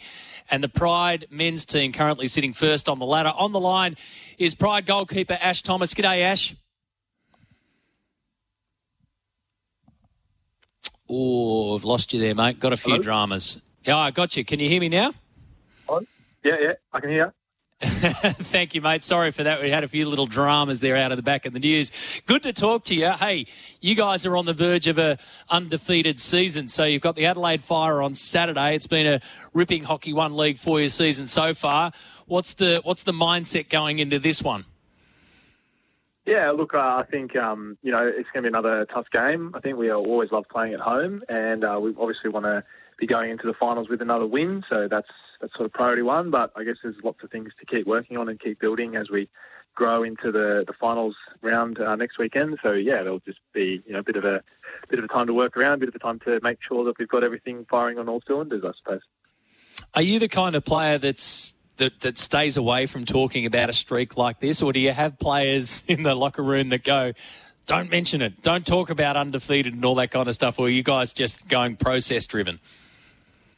I think in the camp, it's very process driven. I suppose, people will talk and say what they will say. For me personally, I just want to be worried about the next minute that I'm on the field. Even that, not even really going into a game, thinking about a result, but thinking about how I can play the best that I can and do the job that I need to do for the team. And I think generally speaking within our camp, that's what most people would say. But we love winning. We hate losing. So definitely totally get there. It. Yeah, absolutely. A couple of man of the match performances for you this season. You've made your debut for the Kookaburras as well, so it's going well in your game. Can you give my listeners, Ash, an insight into the world of a goalkeeper in hockey and what kind of work you put in through training, what your focus is and what the key pressure points are for you to look at throughout a week and a match? Yeah, look, I think for a week, we have our gym sessions. So we were doing 2 to 3 of those a week, as well as our pitch sessions. We'd usually have kind of 1 or 2 all group sessions with the full training squad, and really in those sessions we're focusing on our team-based tactics and team-based plan for the week ahead. I'll typically do some video review of our opposition, which I actually did last night for Adelaide this week, to sort of look at what we might face, particularly around the set plays, around the penalty corners and other things like that. And then I have my own individual session with my goalkeeping coach that we do on Thursday afternoon, where we sort of really focus on a specific thing or two that we think we might come up against, if there's anything in particular that I want to really, really hone in on, or otherwise it's just sort of a general sharpener, trying to keep the reflexes in good order and trying to just keep saving the ball. Yeah, exactly. Hockey, mate, is always, and we do a lot of hockey chat on this program in particular, but hockey's often referred to as a cradle to the grave kind of sport. You get into it early and you'll stay with it all the way through because you can continue to play all the way through. So I'm interested to know where your path to hockey came through. Yeah, well, given what you've just said, you'll be unsurprised to hear that it was my dad and also mum who played. Dad played in Canberra, actually, as a young adult, and in Sydney when he was growing up. And then as I was a kid with my younger brother, Cody, we got into it nice and young, around probably about 9 or 10 years old, and just sort of never really looked back. Yeah, we played a lot, and Dad has actually continued to play in the Masters comp, I think they call themselves now. Even to now, and I've seen and watched him play, and at the same time watched guys they have in over 80s division, and it's just amazing watching these guys with gigantic smiles on their faces, just loving playing still. If I'm still running around like that at that age, I'll be very happy. Yeah, exactly. Well, chances are, mate, if you're still running around in sport, you'll be running around in hockey. Like I say, it's there and it's in your blood, and you'll continue to do it, which is really cool. Just a quick one before I let you go. We like to find out what away from the sporting world. Now, I know that you studied robotics, but you're also working in cybersecurity. Is that right? So how do you juggle, and what's your work-sport balance like? Yeah, look, I think I am in cybersecurity, and I think it comes down to having an understanding workplace and understanding team of people that you work with is very, very helpful. The guys that I work for have great flexibility, and they allow me to sort of pursue both interests, and it works out really well. Probably also lucky to be able to work remotely a lot, which definitely helps because you can work from home, you can work from training, you can travel when you need to be able to show up to sessions and do all that sort of stuff along the side. So I think that kind of balance is definitely really key, especially for us playing a sport where, working alongside playing is a reality. A lot of, even the players in the national group, a lot of them work or study alongside playing for their whole career. Yeah, I'm sure I'm not the first to say it, but goalkeeper in hockey and gatekeeper in the profession. Is that right, with cybersecurity? Have I linked the two together nicely for you? Maybe something like that. I don't know. I think my job's about trying to break things, and my goalkeeping job's about trying to keep things not being broken. Maybe it's exactly. Like the same coin. Good stuff. Hey, good to chat with you, mate, and good to get some insights as well. Congratulations on the season so far, and best of luck against the Adelaide Fire and then into the finals after that down in Canberra. Yeah, absolutely. Ash Thomas joining us there from the New South Wales Pride. So the JDH Hockey One League, as I mentioned, tickets at hockey1.com.au. Every match is live and free on 7+. And then on the 25th and 26th of November, the 8 best men's and women's teams will head to the nation's capital. There'll be 2 days of hockey. So this is your last chance, actually, to witness Hockeyroos and Kookaburras compete before they jet off to the 2024 Paris Olympics next year and get behind your team as well. So JDH Hockey League, Hockey One League, and you can get tickets at hockey1.com.au. Thank you, Ash. Appreciate your time this morning. 0457 736 736 is the number. It's 19 minutes to midday. Don't forget, Flight Centre's Big Red Sale is on with limited time offers on flights, cruises, holidays and tours. You can book now to save big. That's Flight Centre's Big Red Sale. Let's have a listen to Andrew McDonald, who's spoken with Jared Waitley on SEN down in Melbourne this morning about the selection debate. So I've asked every single expert I can find, Marcus or Marnus. Jared this morning put it to the coach of the Australian team.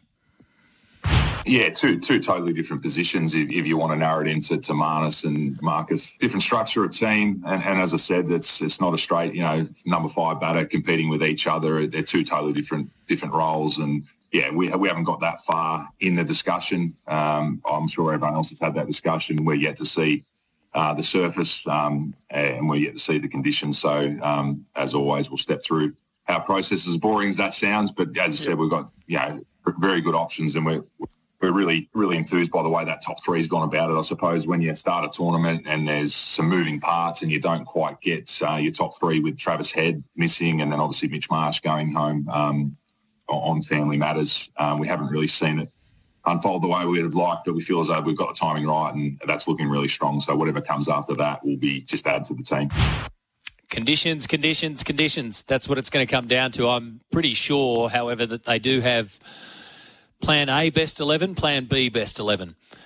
Plan A or Plan B will either have Stoinis or Labuschagne in it and vice versa. So once they get out there and have a look at those conditions or know what the conditions are going to be, and let's face it, if it's going to be shorter than what we think, as in shorter than the 50 overs because of the rain, then Marcus Stoinis comes straight on in. So that was Andrew McDonald this morning, not being able to give too much away, aside from the fact that he knows that everyone's got an opinion and that he's got 2 pretty good options. Him and Paddy Cummins got 2 pretty good options right there. I'm thinking, like I've said yesterday, I'm thinking that they lean towards Marcus, and especially with the weather. So I think Stoin gets the start.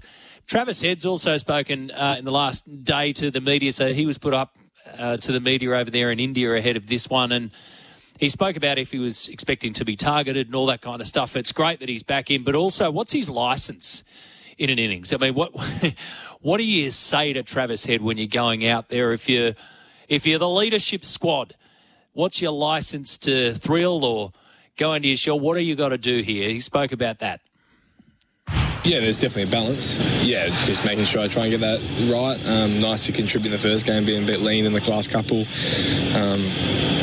So yeah, I'll go out fresh-minded. I'll just make sure that, see a few technical things that I want to make sure that I'm ticking right.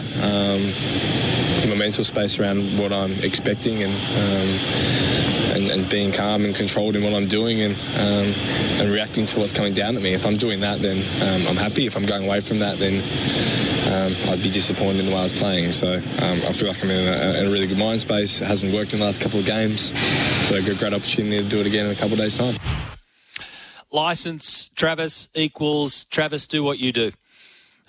Just go out and do exactly what you are in the team for. So if he can get all those things right and back to processes again, then the licence is exactly his. And then, of course, you have tonight New Zealand v India. A massive task on both sides. India hot to trot, 9-0 coming into this stage. They're unbeaten. They're at home. We know all of that. New Zealand, with their pressure and their history in World Cups coming into this.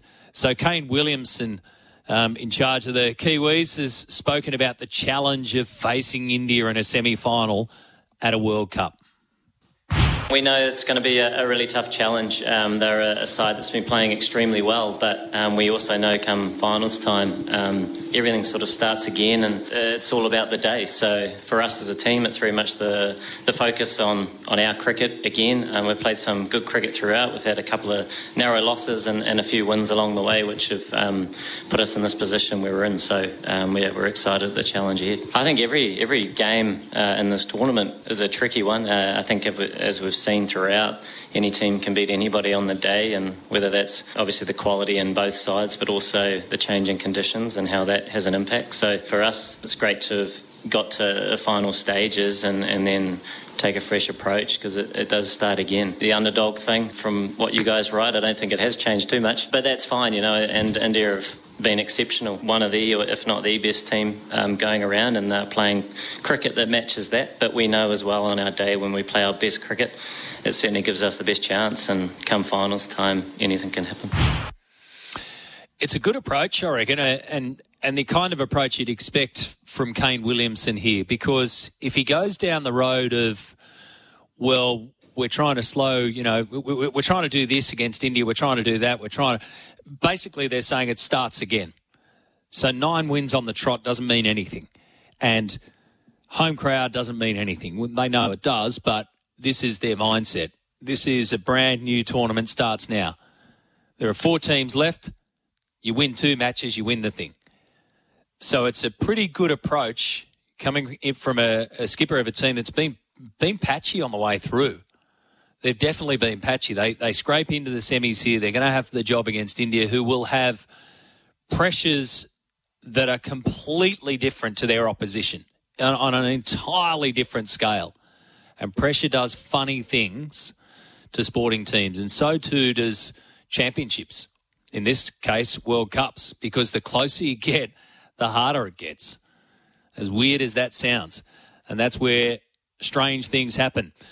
0457 736 736. Now, Matt, as we've been discussing this morning, CIOs, Chief Inspiration Officers, as Dan McCarty put it, CAO, he was the Chief Antagonisation Officer this morning.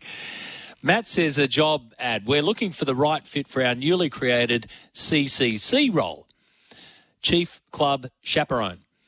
In this role, you'll be responsible for the care of our marquee players at nightclubs during the season. Roles would suit ex-police, ex-bouncer, ex-boxer. Please apply to our CFO, COO, GM or HR manager. Okay, the Triple C, Chief Club Chaperone. Well, actually, quite a few clubs already have them, mate, as in security or, you know, hey, look at the clock, boys, it's time to go. Most roles are taken, it seems. We need to take our final break, then we'll come back and wrap it up after this. Afternoons with Jimmy Smith is coming up. Former Wallaby Sterling Mortlock will join James the Savo, then the run home, of course. Tomorrow, make sure you're tuned in. Thursday mornings, everyone's a winner on a Thursday on the morning show. So we'll do our quiz. I don't know which way we'll go with the quiz tomorrow, but I'm sure I'll find some questions. I mean, we're pretty heavily loaded up with horse racing, given it was the Melbourne Cup Carnival last week. Bryce McGain will join us after the cricket tonight and ahead of the cricket tomorrow. We'll talk wine with Ben Riggs from Ponting Wines and Christy Doran from The Raw to chat rugby. So The Raw's rugby editor, Christy, a great contributor to this show. So looking forward to that chat. That's all ahead of us tomorrow. But Jimmy Smith coming up. A couple of final texts. Matt, if it's all about eyeballs in cricket, not many will be watching if nothing's happening. So 0 eyeballs move the game, says Rooster Man. Matty, a washed-out game of cricket should be settled on PlayStation. That's my wisdom for the day. I'll show myself out, says Tiger Dave. Have a good one, Matt. Oh, well, that's probably a good way for us to leave it today. I think you've had the final say there, Tiger Dave, and I appreciate it. Thanks for all of your input today. Brenton in the studio today, thank you for that, mate. Appreciate it as well. We'll be back again tomorrow morning at 9. We'll see you then. Have a great day, everybody. Bye for now.